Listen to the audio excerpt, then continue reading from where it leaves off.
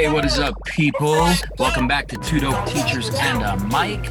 My name is Gerardo Munoz, and I'm sort of flying solo, sort of not flying solo today. I'll explain what is going on, but I hope that you all are staying nice and cool in this little heat wave that we got coming through the Mile High City, Denver, Colorado. Welcome to Revolution Summer Mixtape 2021. We started to do the mixtapes a couple of years ago as part of the racial and social justice in Houston, Texas. Shout out to the National Education Association for giving us this idea. And over the course of that conference, we hosted 10 conversations about people who are just bringing really radical, really beautiful, really joyful, and really encouraging ideas into education and beyond. Thus was the 2021 Summer Mixtape born. This year, we're talking about revolution this summer. We're talking about just different ways to continue to consider an abolitionist possibility for this work that we're attempting to do on the daily. So if you're not familiar with mixtapes, first of all, who is not unfamiliar with mixtapes? But I've kind of realized that some people don't always understand what I mean when I talk about a mixtape, what Kevin and I talk about when we talk about a mixtape. Mixtapes were inherently experimental. There are ways to get ideas and content out there before trying to actually put it in front of a studio audience and put it in front of a broader audience, I should say, and to sort of see what the people thought about it. Mixtapes were inherently new. They were fresh. They pushed the boundaries. They pushed limits. And they circulated from person to person. So during the school year, Kevin and I spent a lot of time addressing what is happening in our classrooms, in our building, in our district, in our system, as we are attempting to engage in the work of the system. So we are expected, asked different times to speak to the certain issues that are emerging during those moments and to sort of deal with those as they come. Now, summer for teachers is often a time to relax, decompress, kind of get away from the everyday rat race of what's happening in classrooms every single day and in schools every single day. This isn't to say that great ideas aren't being circulated during the school year, but oftentimes you have your time at your staff meeting, your department meeting, just chatting with people at the copier, but ultimately you have to get to class. Ultimately, you have to have a lesson in X amount of minutes, hours, even a couple of days. So the weekends are also not sufficient for doing deep and reflective work that can prove really transformative.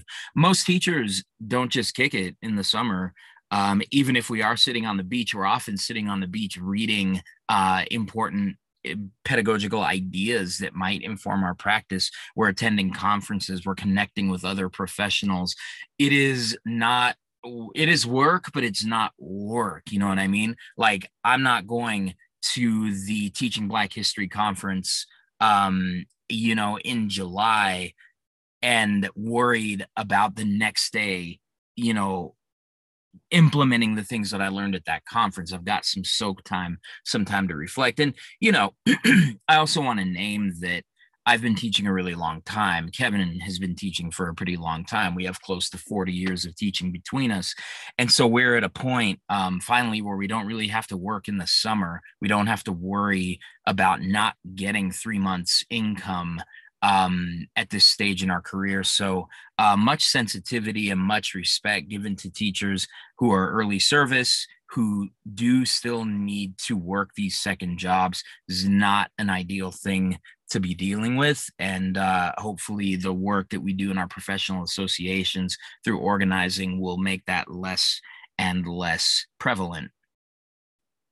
So Kevin and I are experimenting. Our first track of the Summer Revolution Mixtape 2021 was Desmond Williams, the author of the Burning House, which was an analysis of educating Black boys in the United States of America. He brought wonderful ideas, not just from his book, but also from his experience as an in-school educator and now as an educational consultant. If you've not checked out nylinka.com, just make sure that you do that soon. We want to keep those dollars in Black and brown communities, in communities of color, and eventually get them to the same level of status and respect as some of the others who will remain nameless. But you know who I'm thinking about.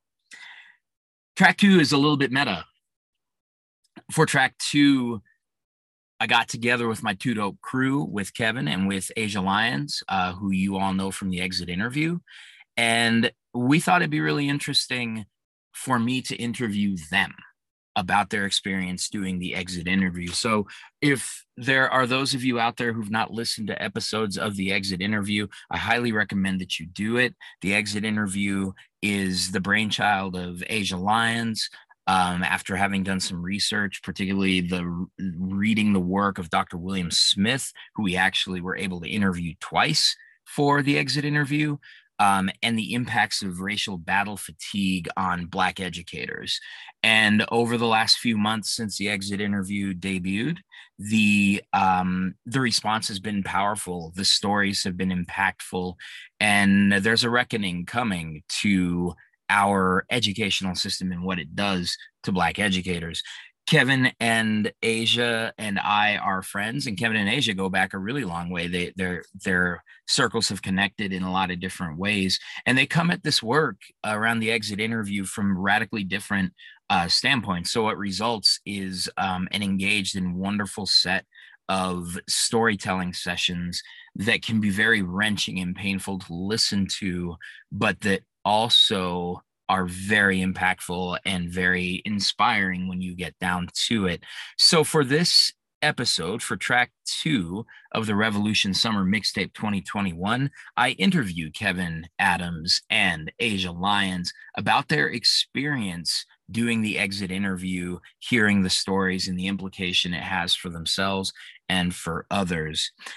So it's super fun. I really enjoy interviewing my friends.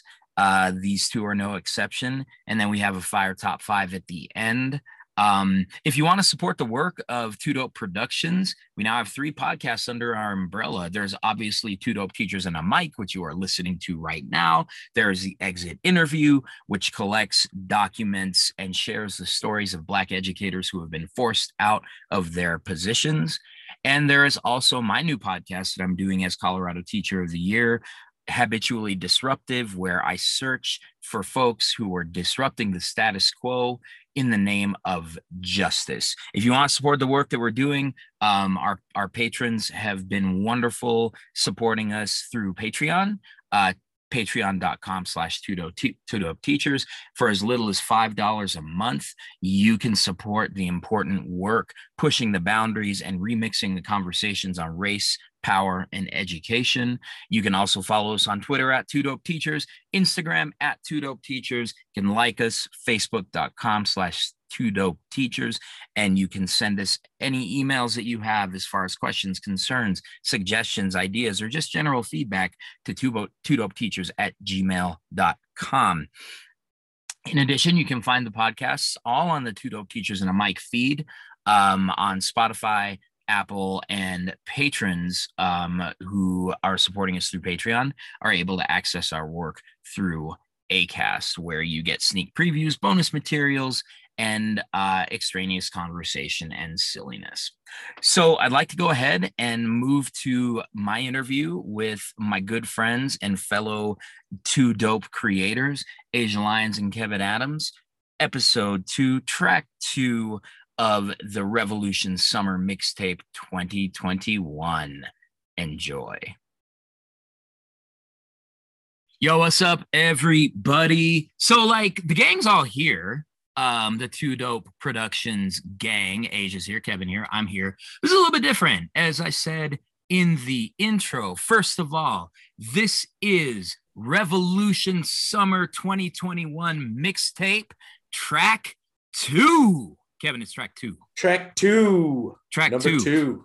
This is going to be really weird for Kevin because this is still part of Two Dope Teachers and a Mic.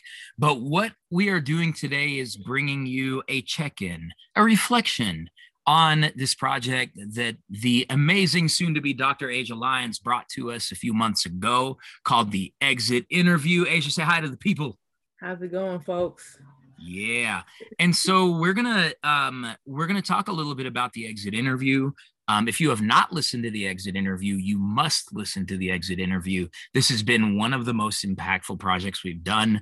As a part of Two Dope Productions, we are telling the stories of Black teachers who have been forced out of their teaching positions, giving them space to reflect, to talk back to the people who pushed them out, and to let us know what is happening in their lives right now. The stories are real, the stories are heart-wrenching, but the stories are ultimately extremely motivational. If you are somebody who's been an industry artist for too long and you kind of think that maybe you want to get outside the industry and do that work. Does that sound like a good description, y'all?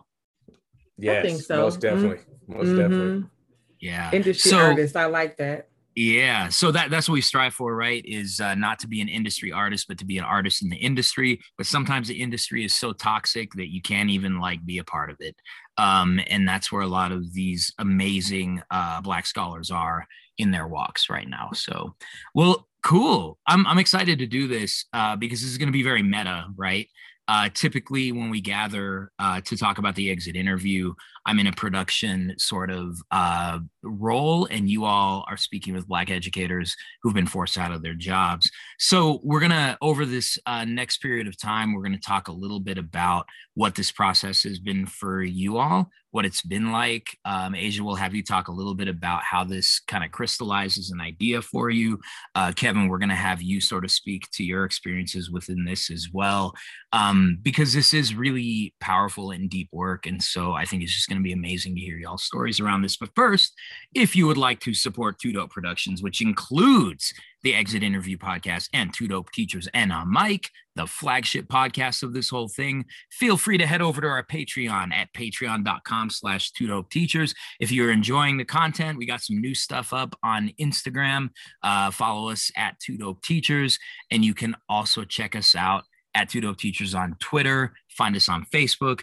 Episode ideas, feedback, gift cards, whatever you have, you can just send those directly to twodopeteachers@gmail.com. All right, well, let's get right into it and talk a little bit about this. So Asia, we had met a little while back, the three of us, and just sort of, we've run in some similar circles.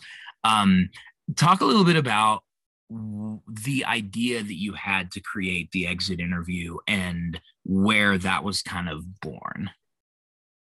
So in 2018, I left teaching. I was teaching in Cherry Creek School District in Colorado in the Aurora area. And I was actually pushed out of teaching due to racism by my administrator. And when I left, I realized that I really wanted to tell the superintendent what was going on with my experience and really make sure that he understood, like, I'm not a phenomena, right? That lots of Black educators are getting pushed out, and that he should, at least if nothing else, know one teacher's story. So I emailed him several times and finally got a response. And so I went to his office and we spoke for about an hour, maybe 90 minutes. And I had everything written down, so I knew what I was going to say. And I basically explained to him the reason why I was leaving, the reason why so many educators that I knew, Black educators that I knew, were leaving, and just kind of laid it all out there. And of course, he gave me we are working towards excellence. We are working hard, push play kind of thing, right? Yeah. And the expectation wasn't that I was going to it was going to be a revolutionary conversation and he's going to change his ways. It was just like, right, you need to know this so that you can't say you didn't know. And so when I walked out of there, I just kept thinking like, damn, I wish more folks could tell their story. And so I went home and I just kind of spilled everything out on like a little Google Doc. And then I thought, this would be cool for a book at first. And then as time went on and I started doing my doc program, I thought maybe it'd be better as a podcast, right? And so that's kind of how it started. Like, would it be so cool to share this Black experience in education as a podcast, and we just bring folks on? And then it just happened that, I don't know, we got into the conversation one day and then there it was. So that was how it started. Well, as I recall, you were like, I have a podcast idea.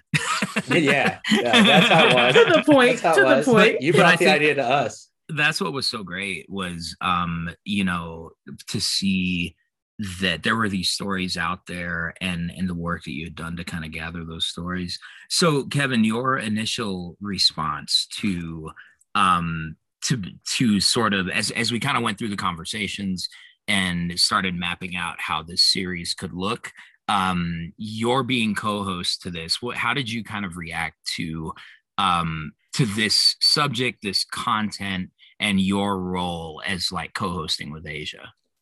Well, I mean, first of all, for the people listening, I go way back with Asia, a little ways. I was introduced through a family friend who way back since high school have known.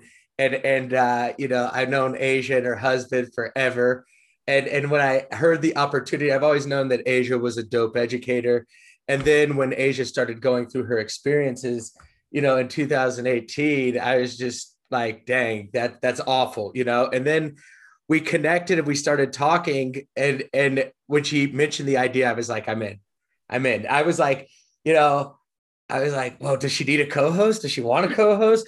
And she was like, well, I feel like I need someone there with me. And so I was honored. I was in, and the idea of it, because I've seen this experience happen over and over for Black educators. And I think, especially when Asia brought it up, I was at a point where I constantly, was asking my question, how much more of this stuff can I put up with?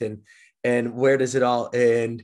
And luckily, I think in my career, I've had some different experiences, which I'll probably get into a little later. Yep. But still, I think it was just so important to capture these stories and experiences at this time when people are starting to quote unquote Asia, like play the tape, like the superintendent said, but I think it holds them accountable because like if the stories are there, it's a record. It's a record of these, and you have to honor our experiences, and you can't debate it. You can't say it's made up, And so that's what I really love about it. And that's why I had to be involved.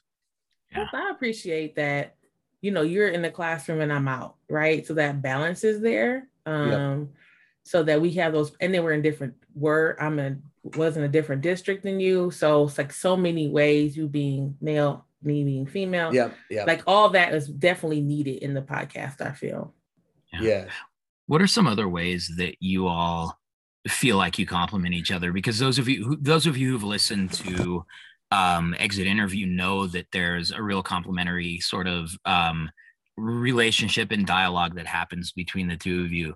What are some of the ways that you feel like you complement each other in this work?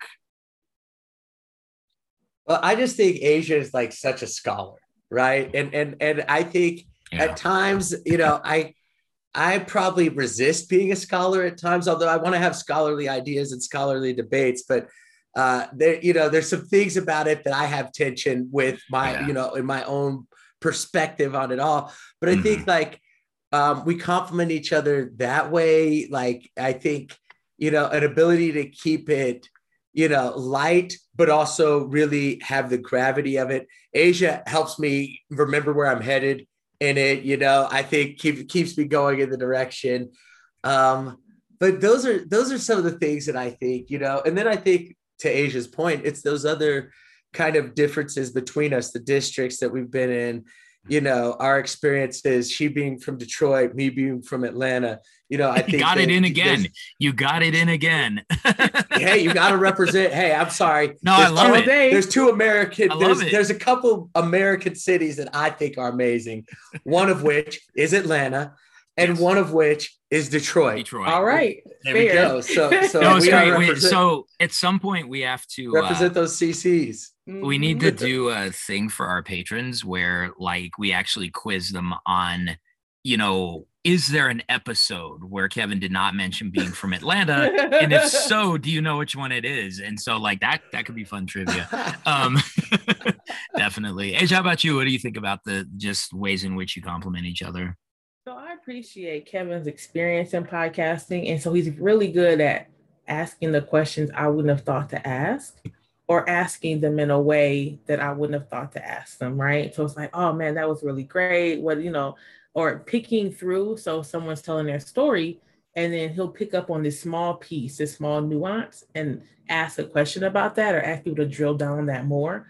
And I would have missed that. And so I really appreciate him being there and like really listening and just like, yeah, that sounds good. And what about this? Or let's go back to this. And I think that's really what's been making the podcast and the storytelling in it really rich, is that he's able to do that so well. Yeah, and it is great to sort of see because that complementary relationship really is there. So when we first started working on this, did you have hesitations, either of you? Did you have any kind of hesitations or just kind of concern, not hesitations, but concerns about going forward with the work? If this wasn't going to work out, how would it not work out, etc.? Is that coming from my side? So I that's me. I have a flyover happening on my. Oh, okay. That's you. I live near the Air Force Base, so I'm like, how much is my microphone picking up? So that's okay. This is real podcasting. This is real podcasting. Yeah. There we go. So for me, I had no hesitation. I think I've been in a place since 2018 of healing. And so really it wasn't like a fear of like, oh, maybe I want to go back to the district, or what if someone tries to come back and do something to me? Like I had been over that bridge. I had talked to the therapist about all of that. And so it was like, I knew, like I said, the day that I did that exit interview, that this was going to happen. For me, it was just when. So there was no fear on my end for me. What I was wondering about though was like how many people were going to be willing to share their story. Right. And if we'll probably talk about this later, but as we've gone through, most folks are ready. They've kind of just chewed on it. They've talked about it enough and really sat with it, and they're okay with it. Where some folks are like, well, I'm not ready yet. Right. So I think if anything else, like I was like, let's go, let's get this out here. Let's get our voices out here. Yeah.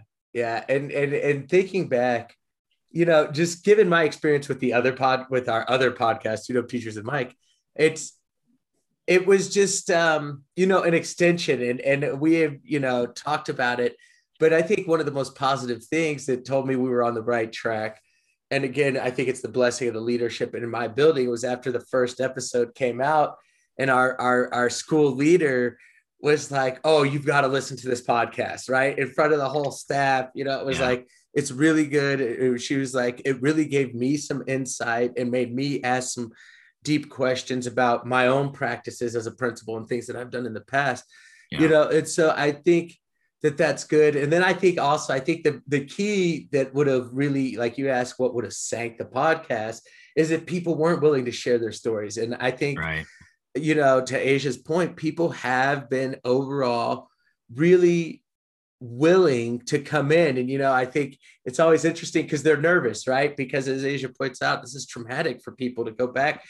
And we've had people, who just reliving the stories get emotional. They can feel those physical ailments that they experience coming back, the anxiety about it that we've all experienced. Right. And so I think like that was key, is having the people willing to share their stories and open up. And I think the most positive thing is I feel like we go through those, like the podcast is kind of like sailing a ship on a sea, right? Where there's like moments where it's like really bright, right? And it's good because we're living, why'd you become a teacher, right? It's always a beautiful story of, a desire, a calling. And then like we get into those bumpy waters, right? And I think that's how our careers are, right? And you're like, well, these people did not let their boats sink, right? They luckily they got on another boat and sailed back into really beautiful, clear ocean waters, found a nice desert island or a deserted island. You don't want to be in a desert island. Deserted island. It was desert island, but that works. They both kind of work, right? Yeah. But you know what I mean? But that's what I feel like, that's how the conversations feel to me when we're having. Yeah, absolutely. Yeah, so true. So, as we've sort of, seen and there's a few interviews in the canister that folks haven't heard yet, and so we're really excited for what that's gonna look like. What are some trends and some kind of similarities between all of the stories that you've seen emerge, that people should know about and that they should be aware of in the world of teaching, which is overwhelmingly white and white female? What are some of those trends so as researchers, right, Asia, you are always looking at what are the things that seem to be constant, right? So what are some trends that you both have seen, either that you predicted that you knew would probably emerge as trends, or things that were surprising trends to you as you've both gone through this story gathering process? For me, it's the hard questions. Yeah, the trend I think, and I knew it was going to happen, was like the psychological and physiological effects, the panic attacks, the depression, just like all of them, like mania, right? Because we talk about this a lot on the podcast, racial battle fatigue, but racial battle fatigue is what we're seeing. We're seeing people talk about headaches and just crying and all these, like, the thing that in their car, just not wanting to go into work, doubting themselves, gaslighting, like all those things that are happening, people being hospitalized for like anxiety and things and depression. So like those are the patterns that I saw the most. And we're still seeing, right, Kev? So yeah, I almost expect every single time for people to say like, yeah, I have this physical feeling or this thing was running through my head, because that's just what's happening. It's not just they're leaving, their racism is happening, they get, they're angry and walk out. It's like all these things are happening to their bodies as they're going through whatever they're going through for however long it takes before they decide to leave or are fired or whatever. So that's the biggest trend for me. Yeah. I mean, that's the one, and it's not surprising, right? Like Asia said, but it's also very disturbing, right? We realize the impact that this stuff is having, and we know the impacts on stress on Black people in general, right?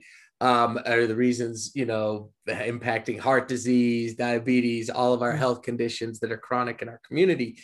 But, I think the other trend is just this idea that Black teachers, they can't win. Like a lot of the teachers, they couldn't win. They're stuck in a hard place. So, you pull back and just do what you need to do to make your classroom successful, right? Focusing on the practice. They get upset about that. Why aren't you handling this? You get shoulder tap to handle this. Watch these kids do this, or if you stand up and you start to get involved and engage, you get targeted there. Right. So it's like almost it goes back. And I always go to this. Questlove always talks about that. You can only, in the Black community, you can only be a 1 or 5. You can never be a 3. Right. And like you could never. And what I see is this difference of experience to the other trend. It's just different for Black teachers. I think a lot of the motivation for the work comes from a deeper place. It's either, I wanted to give back to my community. I wanted to be the teacher. It was a calling. It's something I had wanted to do. I had a family member. My aunt was a teacher. My mom was a teacher. There's something deeper. And then the worst part about it is every time someone has crushed these like deep desires to teach and engage people in the public school system. Right. And so like, I think it goes back to, if the goal is to make sure that we have Black educators in the classroom who look like the students, we have to delve into these issues. And they're hard because people have to own them. And it goes back to people are like, I'm a good person, right? I'm not racist. I'm a good person. I'm nice. I say hi to racism Kevin. as a personal quality, as opposed to racism as a structure in a system. Right. That's right. Yeah.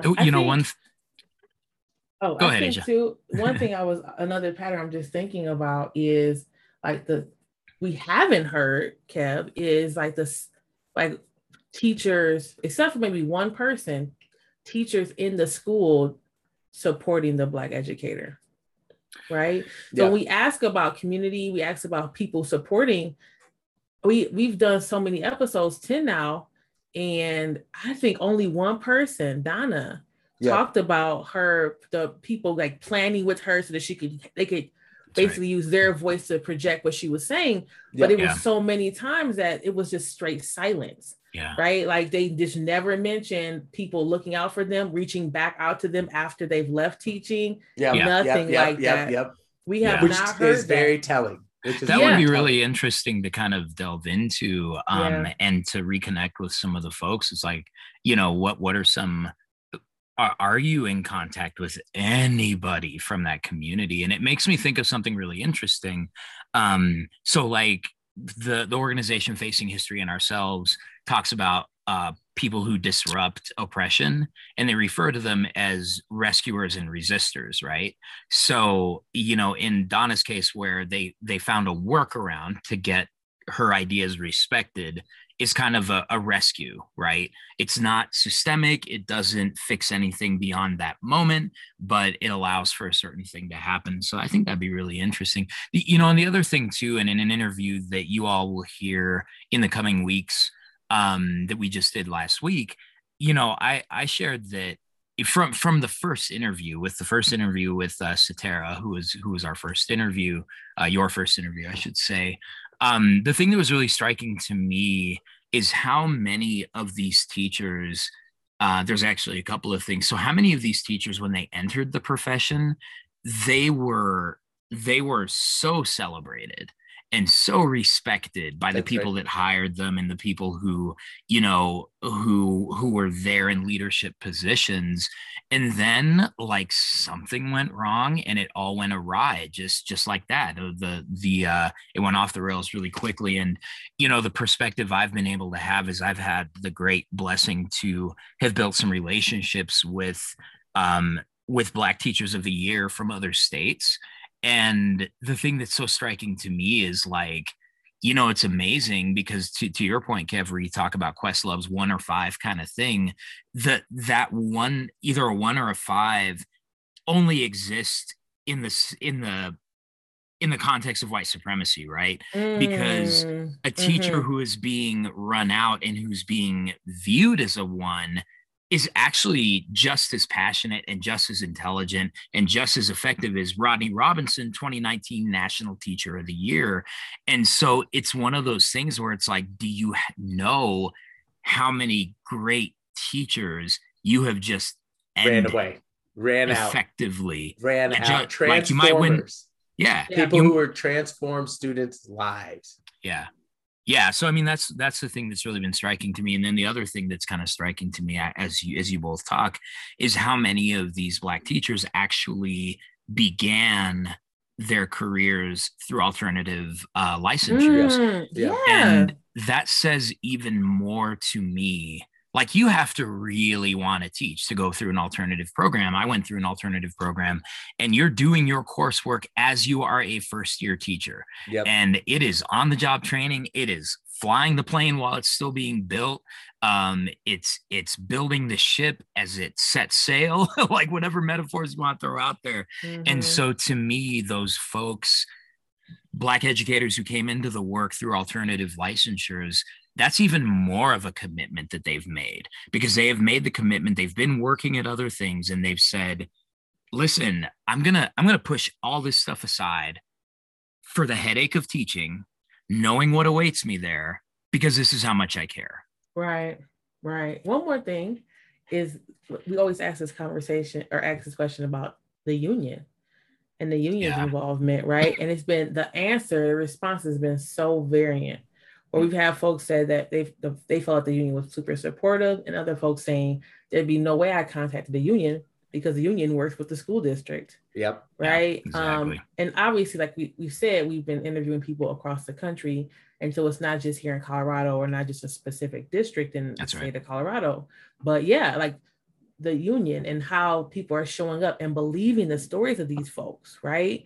And in the end, as you can see, they still left teaching. or they were still pushed out of teaching. And so having that conversation with our union folks to say like, what is going on? Right? Yeah. What is happening? This is an exit interview for our unions too. Let's just be honest. Yeah, no, I mean, I think that's a really important point, Asia. And I've been doing some work with the union bargaining team around specifically representing the needs of Black educators in negotiations and bargaining.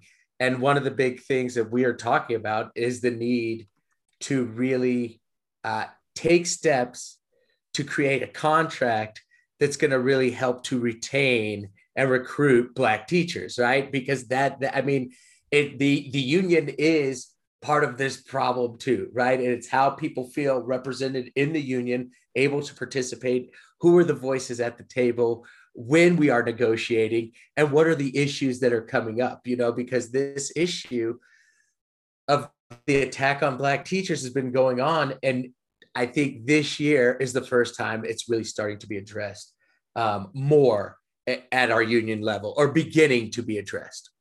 Yeah. And I think that's important, and would love to hear you all sort of talk a little bit about how the stories that you've heard, they actually implicate everybody. This isn't a traditional teachers versus school leaders. When it comes to the attack on Black teachers, and when it comes to the reality that Black teachers are aggressively discouraged from continuing as educators, that implicates all of us. And we'll talk about it after this break. Hey, what's really going on? It's Boots Riley. I'm the writer and director of Sorry to Bother You. You are now listening to Two Dope Teachers and a Microphone. Keep it locked right here. No texting. What's up, everybody? We are back. I am Gerardo Munoz.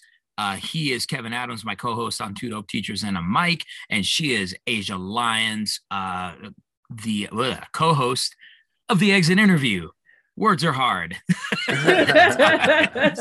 And you are on Revolution Summer Mixtape 2021, track 2, the Exit Interview. So we went to the break, and we were sort of talking a little bit about the big picture of what Black educators face as they attempt to navigate this entire system. I want to take us into just a segment where we talk a little bit about memorable moments that you all have had as co-hosts of the Exit Interview, some things that have been said, some guests that we've been able to get on the show to tell their stories. What are those things that have been just really memorable for you in the last few months that we've been doing this work? I got a couple, but I'm gonna just start with like this one where we had a guest, Donna, who talked about she had a good friend who basically was what you would consider a prophet in the Christian church, I guess. And she told her one day, you know, after she experienced all this from this teacher, these teachers messing with her and lying on her, she said, you know, like people who are messing with you are they're gonna get sick or they're gonna die, right? And so this was Exit Interview episode 3 with Donna Drury. Yeah. Yes. Now Dr. Donna Drury. So Dr. Donna Drury, congratulations. Congrats. Put a doctor on her name. Celebrate. Yeah. So she said she told her that. She said she believed her because some other things that she had said in the past had come true. And she said, you know, I guess within the week or two, one woman who had accused her of something that wasn't true, she got really sick, ended up having cancer, and another woman died at her home. And so when she told us, that was so wild.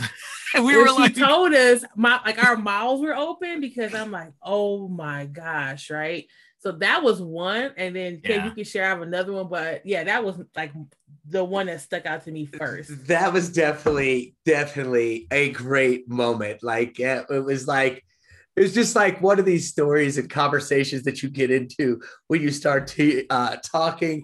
In particular, I feel like with older Black women teachers, right? It's these great conversations that just ground you in our community, our culture. So I love that one.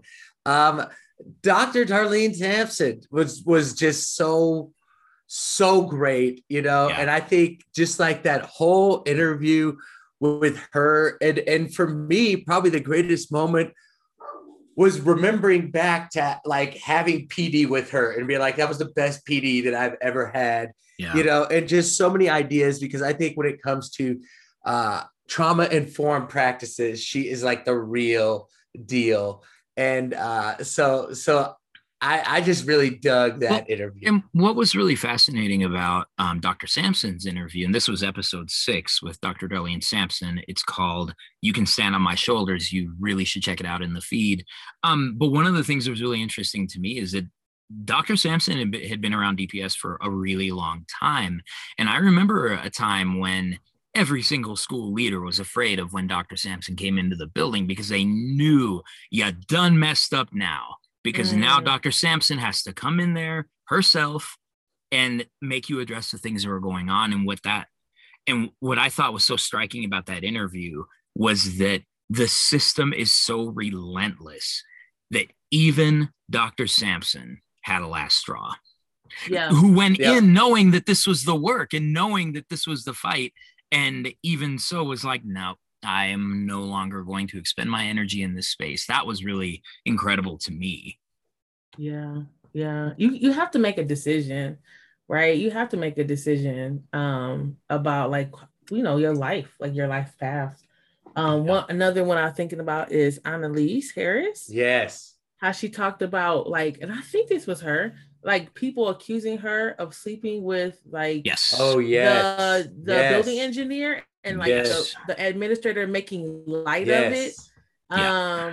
That was another where it's like, this is someone's telling you like these rumors are going around, and it just like there's no care, right? There's no care. The students are aware of this rumor and she's having to dispel it, and she's knowing that her own paraprofessional in her classroom. Is that correct? Yes. Was like helping to spread this rumor, and she was just basically laughed at.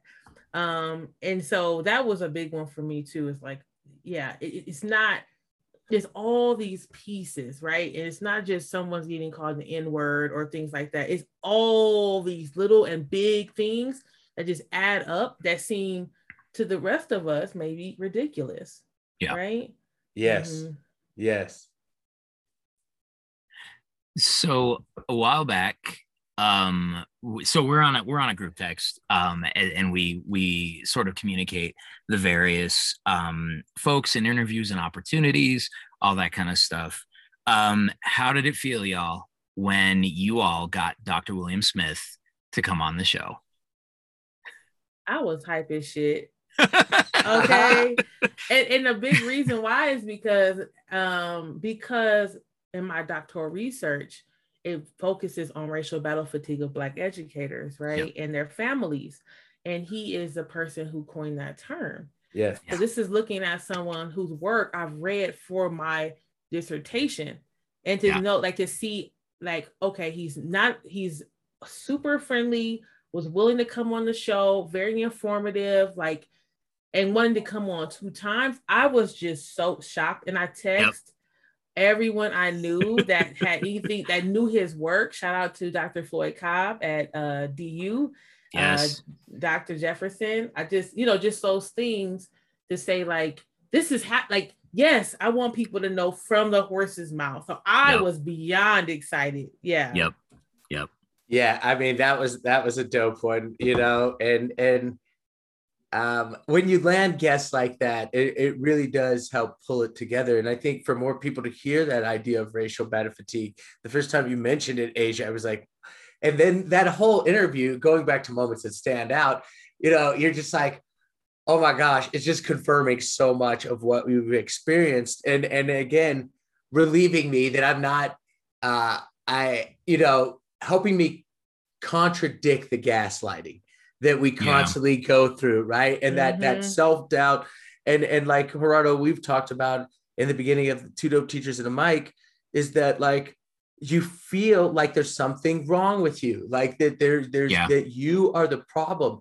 And I think that's the best thing about this, the exit interview, is that it confirms that if you've listened to the first 3 episodes, you realize you're like, okay, it's not me. It's not me. It's the system. And if the experience is so common, coast to coast, right? North to south, east to west, the experience Yeah. is so common. Then we have to ask a deeper question about the system that creates this experience. And I think it goes back to, Dr. William Smith's point is that, it wasn't made for us. So like, it's doing exactly what it was supposed to do. Period. Yeah, that's exactly right. Yeah, that listening to Dr. Smith speak was just like you have this sage, right? With all this wisdom, who's just dropping all this wisdom and you're just absorbing it. And I felt bad for y'all because y'all had to actually engage in the interview. Like I could just sit back and like listen to it without like worrying about whether I was going to keep the conversation going. And that was pretty incredible. Really, like for me, and I'm not Black. I don't know if people know this, but I'm not. Thought I might need to put that out there. But I had a lot of learning to do here too, because I think that when you work within the system, you internalize the values of that system, both in obvious ways and ways that are subtle. And for me, going all the way back to episode 1 with Satara, just kind of hearing her story and about how she was considered to be this rising star in her district and who everybody wanted her to teach at their school, like she was the real deal, all that kind of stuff. It really, and then watching how dramatically she was taken down. I was going to say that she fell, but she didn't fall. She was taken down. Mm-hmm. And what that caused me to really interrogate was my own implicit assumptions about the workplace as a meritocracy, right? That if you're good, you can transcend all of this stuff. If you're good at what you're doing, and if you're having problems implicitly, maybe you're not really that good, right? Mm-hmm. And these are things that I've always kind of struggled with, because I think that while I am now known as a pretty outspoken teacher, I think that I got away with a lot of things because of my proximity to whiteness, and that's a whole other conversation. And so what it sort of showed me is that both things can be true. You can be really good and you can be torn down. Mm-hmm. And so I think Satara's story really, really taught me an important lesson as far as that went, just to really consciously be aware that just because our schools can be bubbles within the educational world or within the world in general doesn't mean that they're above the structures that put a stranglehold on Black educators. That was important for me. Yeah, and I think that the idea of education being a bubble is what we have to fight against, because within that bubble we expect that there is no white supremacy, that everyone has this fair chance, and blah blah blah blah. And that's why I think it's so hard for it to get through the brains of educators, like that you are racist, because it's like, no, but I help children and I do this and I do that, because of the world is saying that they're such, like, educators are such great people, that they're a different breed, or we are a different breed of folks, and we are not. And so like spending all the time dispelling that myth of being in a bubble, like, oh no, obviously education is tied to housing. Obviously, education is tied to healthcare. Obviously, education, right? All these things, but people, I don't know if they want to take the time to see it that way, and to see like that educators are just like everyone else. We're humans. Period. We're human beings. Yeah, definitely. Kev, any thoughts on that? I mean, just like I agree with Kev. He always looks so pensive. He's like with what both of you are saying, and I would just add that it's like everything. And I think this is the big thing right now. And I think maybe this is a shift in the way people are approaching racism work, is that we are looking at the system, right? And so, like, to Asia's point, like, we have to look at housing. How does all of this stuff play out? How do the policies impact, how educators are treated, and predominantly in my district, there's one area or two areas of our district where Black and brown educators face the most attack. And those are the heaviest places where they educate predominantly Black and brown students. And it's the places in the district where there are mostly Black and brown teachers, right? Mm. And people want to say, well, the problem is it's a building to building problem, right? It's a building leader problem. It's not necessarily a system problem, but you've created a system that allows these building leaders to be able to run the building the way they want, right? But I think this goes back to this bigger need of what we really need to impact this system, right? Because like we pointed out, and I think Asia, you said it, it's not just like somebody calling you the N-word, right? It's not people being mean to you. It's all of this little stuff. It's like death by 1,000 cuts, right? Because it's every little thing that's going on. And so it's at first you feel good because they're coming to you and listening to you about Black students, or at least they're asking your opinion, right? And then you see they're not acting on it.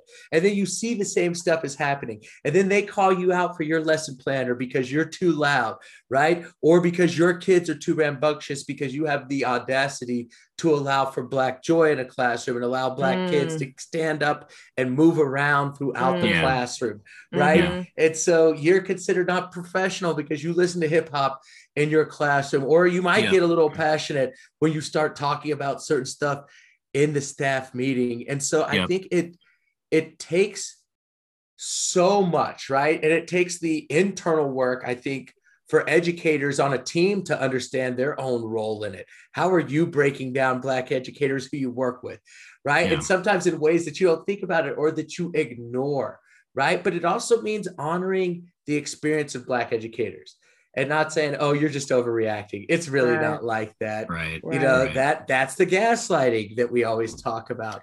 And so I just think that it really is like bursting the bubble, or just the understanding that the school is no different than any of these other institutions that oppress Black and brown people on the daily. Why else would they be putting SROs in the schools? Period. Yes. Yeah. Or taking them out, right? Because, you know, one of the things, and I remember when YASPA did its own sort of research where, and I was at a student voice and leadership meeting yesterday, and this kind of came up where YASPA had been investigating the presence of SROs at the beginning of their process. They were like, we need to get them out. And then they sort of researched how students were reacting to SROs and that kind of thing.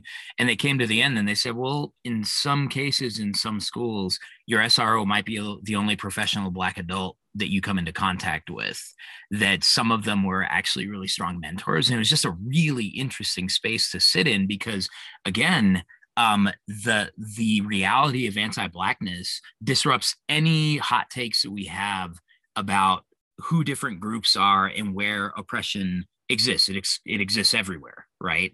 And I think that's been a really interesting sort of takeaway from this. Speaking of takeaways, this last piece that I kind of want to have you all speak, and then I've got kind of a fun thing to close us off with. So how has doing the exit interview impacted you just in general, both of you, the last few months that we've been doing this? What's been the impact on you? And what do you think the implications are of this work going forward in a broader context? I could say, like, I think the exit interview has inspired me. It's made me ask a lot of questions about my own practice as an educator, right? And so I think part of the question that I always have when I listen to every interview is like, have I had this experience? What have I been willing to stand up for? When do I stand up? When do I use my voice? Why haven't people pushed back on me? Going back, Gerardo, to your point about proximity to whiteness, what is it that has caused me to be able to survive for 15 years is one of the things that I think about. And then it also inspires me, though, to say, there's a lot more options out there. There's a lot that you can do, but it inspires me to do the work, to lay the foundation for younger Black teachers, right? And to say, what can I do as a person who is at 15 years in this, with the trajectory of trying to get through it and retire. But but how do we make sure, because I think it's critical that we have Black educators. It is critical. And it's hard job, and it displaces you, and it's stressful, and it leads to all of these negative physical manifestations, right? So what do we need to do to alleviate that? But it also makes me think about my own practices in life, right? And how because I think that's part of how I've made it 15 years, is being willing to separate, right? And being able to find myself and I think teachers of all races do this too much, define themselves as teachers. Yeah. Right. And my whole identity is I'm a teacher. Bump that.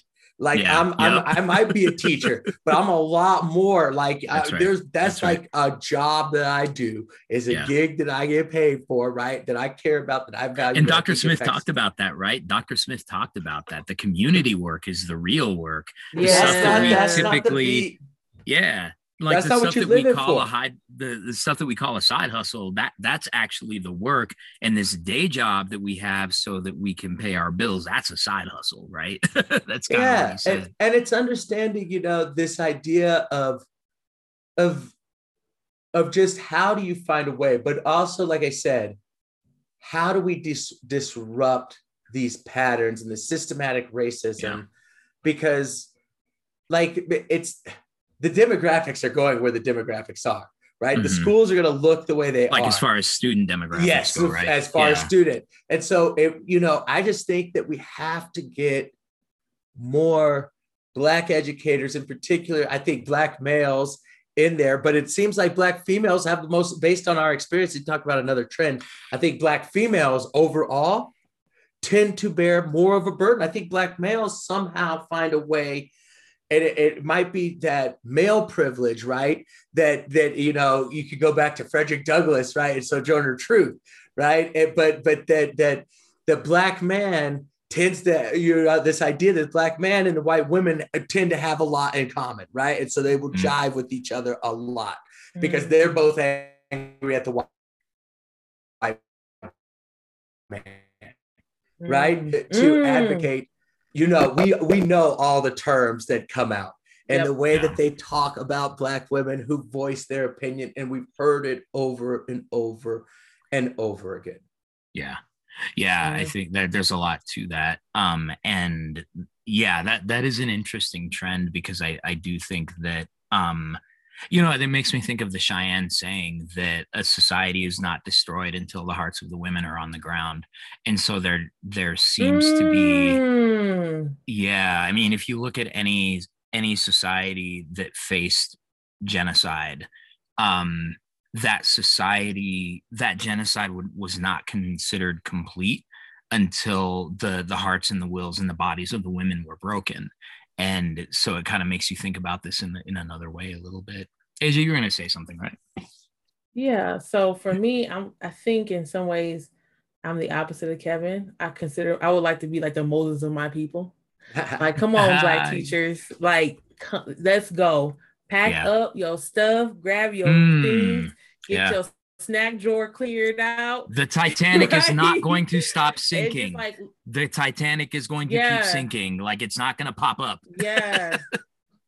It's like, come over on this side. There's freedom over here. We do come out on the other side, and we are happier. We make more money. We are respected where we are. We find things that bring us joy. With teaching too, some folks are still teaching, but there's like so many different things that we can do, which is why we always ask that question, like, what are you doing now?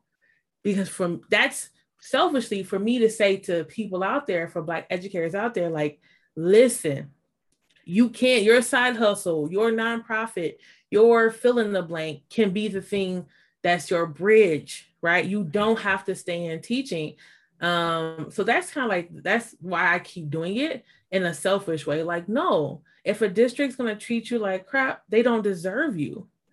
Right. And we can do this work on the outside, whatever that looks like. We can support our Black and brown children on the outside, whatever that looks like. Right now, Zoe, my daughter, shout out to the intern. She's at like Camp Curly with Annalise Harris. Right. And she was one of our, like I said, she's one of our guests, and she's at the camp, and the kids are loving it. They're all doing hair care things and right? And we need, that's a perfect example of like, we need people like her in the community to support our children in the way they could not in schools, right? So you rarely would hear me tell people, and I've had folks like randomly DMing me or emailing me, like, what should I do? And I'm like, you're like, quit your job. Quit your job. Quit your job. Like this, and it may not be like instantly, but like get that exit plan and figure out what you're going to do. If that's going to be open up a tutoring business, that's a nonprofit, that's consulting like I do. Like you are more than, just like Kev said, you are more than just a teacher, right? I don't want folks to get stuck in this, like, all my resume says is teacher. No, that's what they want us to believe, right? And so for me, they want us to think we can't do anything else. Exactly. It's like it's a fear tactic, right? But what about the kids? And what about and obviously we can serve our children, our Black and brown babies, in way different ways than just in the classroom. So again, like me, I'm like Moses. I'm like coming trying to don't talk to me unless you want to hear, get out. Like the end, period. I mean, I think that's so powerful though, because I think that if we're adopting an abolitionist perspective, the abolitionist perspective is that no, actually reform isn't enough. That reforming the existing system is not enough, that we have to be able to watch a system get dismantled in order to actually create something for children that will empower them and develop them into strong adults. And I think that's one of the interesting things. And first of all, Asia, it's totally on brand for you to say that uplifting people is selfish. Because I think that, and I've seen these stories come out, and, as these stories have been told, that's even taught me. It's like that Jay-Z lyric. I'm not a businessman. I'm a businessman, And so where is it that we can have some autonomy and freedom? But I also think that what Kevin's saying is absolutely correct, that if we are going to pretend to have a public school system, the system is not great, right? But if we continue to run Black educators out of schools, we're going to see how bad it can get. We will see how bad this system can get that is supposed to serve everybody. And last thing I want to say too is, the BLM 5280 Freedom School, Branta Lockett, shout out to Moonshot Ventures, which has created so many opportunities for Black innovators and innovators of color more generally to engage in important work that can't be done within traditional systems. My friend Ture Esquivel, who runs Ednium, that dude inspires me like daily. And I think for those of us who are in the classroom, can still, in the very least, it's important for us to actually never undervalue what we do, and to like look at this and walk into the building saying, oh, I have to be here. I choose to. And if you don't do right by me, then I know that I have options. And I think that's a really powerful thing that's come out of the exit interview for me. And I think for Kevin too. Oh, I froze. You froze. Yeah. I'm back. No, I mean, that's my mantra. Ain't nobody can do what I do. You can't do it like me. And if you want to come in, and I'll tell anybody that, you come in and I've said it in meetings. You want to do what I do? You have said it in meetings. You have said it in meetings. For real, because like everybody laughing like you're not talking to them. I'm nice with it. I'm like, you don't get it twisted. He's nice with it. Like I'm nice with that thing. So that's and that's what I think we all have to remember, right? Is that we got something to offer. We got something to say, like Andre said at the Source Awards, the first time they went up to New York and they got booed. We got something to say, right? And that's what I think the exit interview is that we got something to say. Black educators got something to say as they leave the classroom about this system, and they're going to have their say. And that's it. Right. Yeah. And, Asia, at the beginning of the episode, you talked about how you weren't sure if this should be a book or a podcast. I don't see why it can't be both. And I think that, you know, the stories here are really powerful, and the research background and the theoretical background you're bringing to this has also been really powerful. Y'all are you're the perfect sort of complementary, because both of you are like, and Kevin, you, to make no mistake, bro, you're an intellectual. Like, you are an intellectual. And so what you both bring is both that intellectual high level way of thinking about this stuff, as well as practical knowledge, because y'all were fire teachers as well, you know. And so that combination of pedagogy and praxis is something that's just so rare. Like, people are either usually just good you know, sort of philosophical folks, or just good practitioners, and y'all are both. And I think that's what makes this work so special. So stay tuned, y'all. There will be more. We have to end in the most too dope way possible. Top 5 rappers. Top 5 rappers. Yep, I'm throwing it at you. See, you never get to answer the question. You always top have 5 rappers. React to others. You're I know I'm asking throwing me it top at you. 5 rappers. I'm asking you. Okay. Asia, do you want to go first? This is what Kevin does. No, I feel like I answered this question before, and now I'm stuck in, like, should I repeat myself? And now I don't know what I say it. We can close it a different way if y'all want. No, I mean, we can top 5 rappers. I mean, we can get into this, you know, because, like, I feel like it, in my opinion, it's like always evolving. Like, there is like my go-tos, right? There are people that, like, I will go to that consistently uplift me, you know. And I guess I'd have to start, like, probably, and this is not going to be ranked, but I'm going to put some, like, you'll see there's people that I think in this list. Now, you usually say the rules. So do you want me to say the rules? It does not have to be hierarchical. You can, the Eric Hale rule of numbers and counting is in play.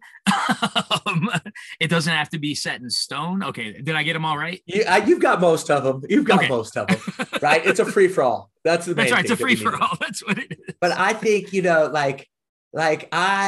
this man is like one of my favorite. I just love listening to his words over and over, rewinding his verses, quoting them to people.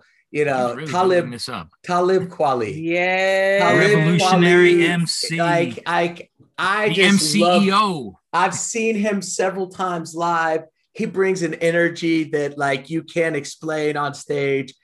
He's an intellectual, you know, only rapper out there who owns a bookstore. Yeah. Shout out to Akuru Books, but only rapper out there, him and Most, you know, running a bookstore. So, like, I gotta have Kweli on my list, like the MCEO, like, he likes to call himself. Yes, which I think MCEO, is a phrase. That's a phrase right after Asia's heart, right there. You the MCEO. but so, like, that's one. That. I'd have to say another, like, one of my all-time favorites is gonna be, like, Dead Prez. You know, if people listen to podcasts, people who know me, I just haven't you learned anything? I love Dead Prez, you know, like, and I'm sorry, the song Overstand, the knowledge that they drop in that song, it gives me goosebumps every time I listen to it. You know, everything on Information Age, like, you know, like, any rap group that has John Heinrich Clark quotes at the end of their videos, like, what are you telling? This is what we are about, you know. Like, they introduced me to things like the I Ching, you know, to this idea of just people's liberations. Inspired me to read about the Mau Mau's, you know, like, I just love Dead Stickman and Stick M1. Man. I love Dead Prez. Let's see, number 3. So if I'm at number 3, like, what do I love? What do I vibe to? I wish y'all could see his face, because he is smiling. You can be talking about music, man. Ear to ear. I go in, but okay, all right. So this is gonna be like Black Thought. You know, stole mine. Enough has been said recently, but Black Thought has just, like, again, lines, incredible lines, amazing bars, just, like, makes you think. Streams go of back, thought. rewind, Streams of thought. is sick. Like, okay. Let's see. So like, and then I have to go back like some old cool stuff, old school, Big Daddy Kane. You know, I respect Kane so much. I think the way he raps, it's just it's a voice that you love, that you know that just hits with you. Yeah, Big Daddy Kane. You There's know, legends right there. and then if I have to say number 5, and again, these could change. I feel like number 5 is always really hard because you're like, how am I closing my list? It's tough, but you know what I'm going to say? I'm going to say somebody that a lot of people probably wouldn't say, but one of the people who I love, this goes back to like, people would not get this, but one of the best verses in rap ever, CeeLo Green, Decisions. If you haven't listened to that song, okay, off the that song Decisions, but CeeLo Green got some raps. He goes through and he's like, what does he say? He's like, your life defines the misconception of saying down. You can't be influenced by everybody you hang around. Telling your bullshit start smelling. And he's like, he goes through your record and you wonder why your record ain't selling. And then back up and he ends the verse. He says, ended up back in the projects in building 33, in building 23, right next door to me. Go back. That Decisions verse, CeeLo Green. Like, I think CeeLo Green, now he's problematic. He's got problems. He's done some stuff. But that dude can spit. Like, people don't even know. Go back and listen to those Goody Mob records. And he's Goody Mob, man. Go listen to those Goody Mob records. And he's unapologetically CeeLo. Like that. That's one thing that I've always found really CeeLo is like the Prince of hip hop. He's like Prince of hip hop. And you're taking it a little far right now, but I see where you're going with it. But I see it. I see it. All right.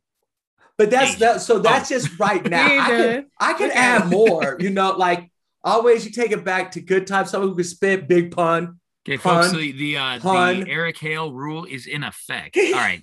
So we got Big Pun. Big Pun kids man, you go back. I don't want to be a player, no hit him in the middle, Little Italy didn't do diddly. Like when he goes off, he's like Big Pun was wild. Big Pun can spit. Wild skill. People like Keith and Murray. DMX got his one of his earliest starts by walking up to Big Pun and battling him. It's like, what? Yes. That's what you did do. That. That's what you do. Of course, Earl did. All right, rest in come peace, swinging. Earl. But I could go on, because I love music. I'm a fan. I love the Wu-Tang Clan, the GZA, the Genius. Yep. The Genius, Liquid Swords. Yeah. But you go on for days. Yep. I mean, I love old school Cube. Yep. Cube, KRS. Yeah. KRS One. You on number 10. The Teacher. All right. I'm done. Yeah. I'll stop there. Well, he invoked the Eric Hale rule. So Which is what? It's like 5 + 6. Yeah. So Eric had a whole bunch of ties for I have a 3-way tie for third. He was like, this is the club mix. This is riding around with the homies. And then he said in his voice, Eric used his voice. He's like, and now, if it was a top 15, here's what my top 15 would look like. That's it. Yeah. All right, Asia, the floor is yours. I don't have nothing. I don't love rap that much. Okay, what do you love? What do you love? Do a top 5 of whatever. I'm like one of those folks who goes for a random mix of things. So do it. I want to hear your top 5 random mix. I love Solange. There we go. Oh, People love Beyonce. They love Beyonce, and I love her too. But I love Solange. I love the way all her music. Her last album, just I played it over and over again, and just thinking about the things she said, I was like, yeah, that's deep, right? I saw the things that I imagined, right? It's like manifestation. The things that I imagined came true because I saw the things that I imagined. So I love her. I love Lizzo. Yes. Lizzo will pull out her roles and all her bigness and love all of that. I love her. Lizzo talk about being so unapologetic and tough. Yeah. I love Lizzo. I love her music. I love her voice. I love that she can play the flute. I love that she is. Yes. I love that she has plus size women in her music videos. Yes. I love like all the things about her, and she embraces it. And she's one of those artists who hasn't like disappeared and came back 100 pounds smaller, right? Yeah. Where you're like all your fans who appreciate She didn't Adele. She didn't Adele. Yeah, she didn't do that. Yeah. Shout out to Adele. I'm not trying to diss, because everybody do whatever you need to feel healthy. Not mad at it. But yeah, I love that about Lizzo. Yeah, so I love her. Anderson .Paak, I think I told y'all that last time. Yep. So good stuff. Yeah, his story. I love his music. It's just weird. Some of one of his songs is all about like plastic surgery and like breast implants, and I'm like, this is so weird. That's the experience I have listening to Tyler the Creator. I'm like, all right, bro. Okay, bro. And like I'm late. I love Drake. Tracy. I'm feeling real inspired by him right now. My husband he should be on this show because he's a hip hop fan. Yes. So what I do is I just take all his songs and put them on my Spotify. What you like? There you go. The ones I like, right? Like Lemon Pepper Freestyle right now. Yes. So I love it. What can I say? Yeah. And then let's see, who else do I just love? I'm gonna go old school and say Mary J. Blige. There we go. Mary. Yeah. So like Mary, I saw her in concert with Nas when they were here last time. Oh, I heard that was somewhere. Good. They weren't at Red Rocks, I don't think. They were Fiddler's Green. Fiddler's Green. That's right. Fiddler's, yeah. And so it just made me realize how much I love her albums. Like she's like Solange, right? It's like this upbeat, like you can do this, women's empowerment. And so just to like be in her concerts, accomplished actor. She's like going through so much, and to see like women in the audience at her concert, like singing her songs and like feeling her songs, right? Yeah. So like I Mary J. Blige she's just a generational voice where it's just like she transcends and it's just profound. Yeah. So good. So good. Yeah. So like my favorite song with her is like Method Man to her. Yes. Yeah. That's a classic. And he was super young. Obviously, they both were. But so like I'm like a mix. Like I could go like my Spotify playlist, my favorites make no sense. And then there's like a random gospel song in there by Fred Hammond out of nowhere. There you go. I guess it's cussing 4 words in a row. Then it's like, thank you, Lord. That's right. Yeah, exactly. I love it when it comes up like that. Kevin will tell you that one of the things that he finds the most humorous about me is the fact that I love Linkin Park. Like I'm just all over Linkin Park's music. And see the reaction. So my stuff is always kind of mixed like that. It was just shocking the day. He was like, I like Linkin Park. I like Linkin Park. All right. I can't like Linkin Park. Linkin Park. Hold on. I want to add to my list. Because I just thought as Asian. Now we have a Hold on. I'm just going to go add a little addendum. This is the addendum. Okay. The addendum. Lauryn Hill.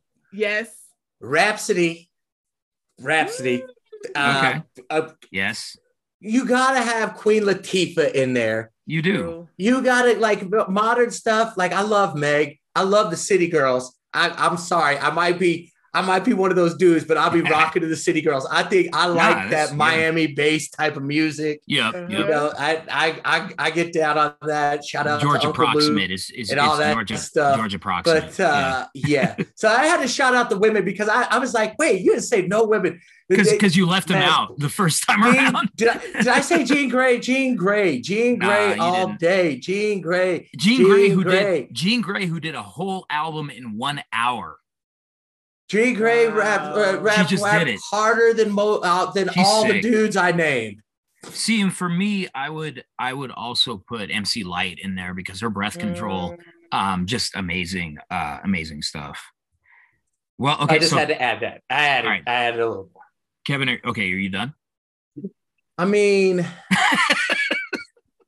Lil Nas X, he got some bops. Yeah, nah, he's good. He's good. All right. I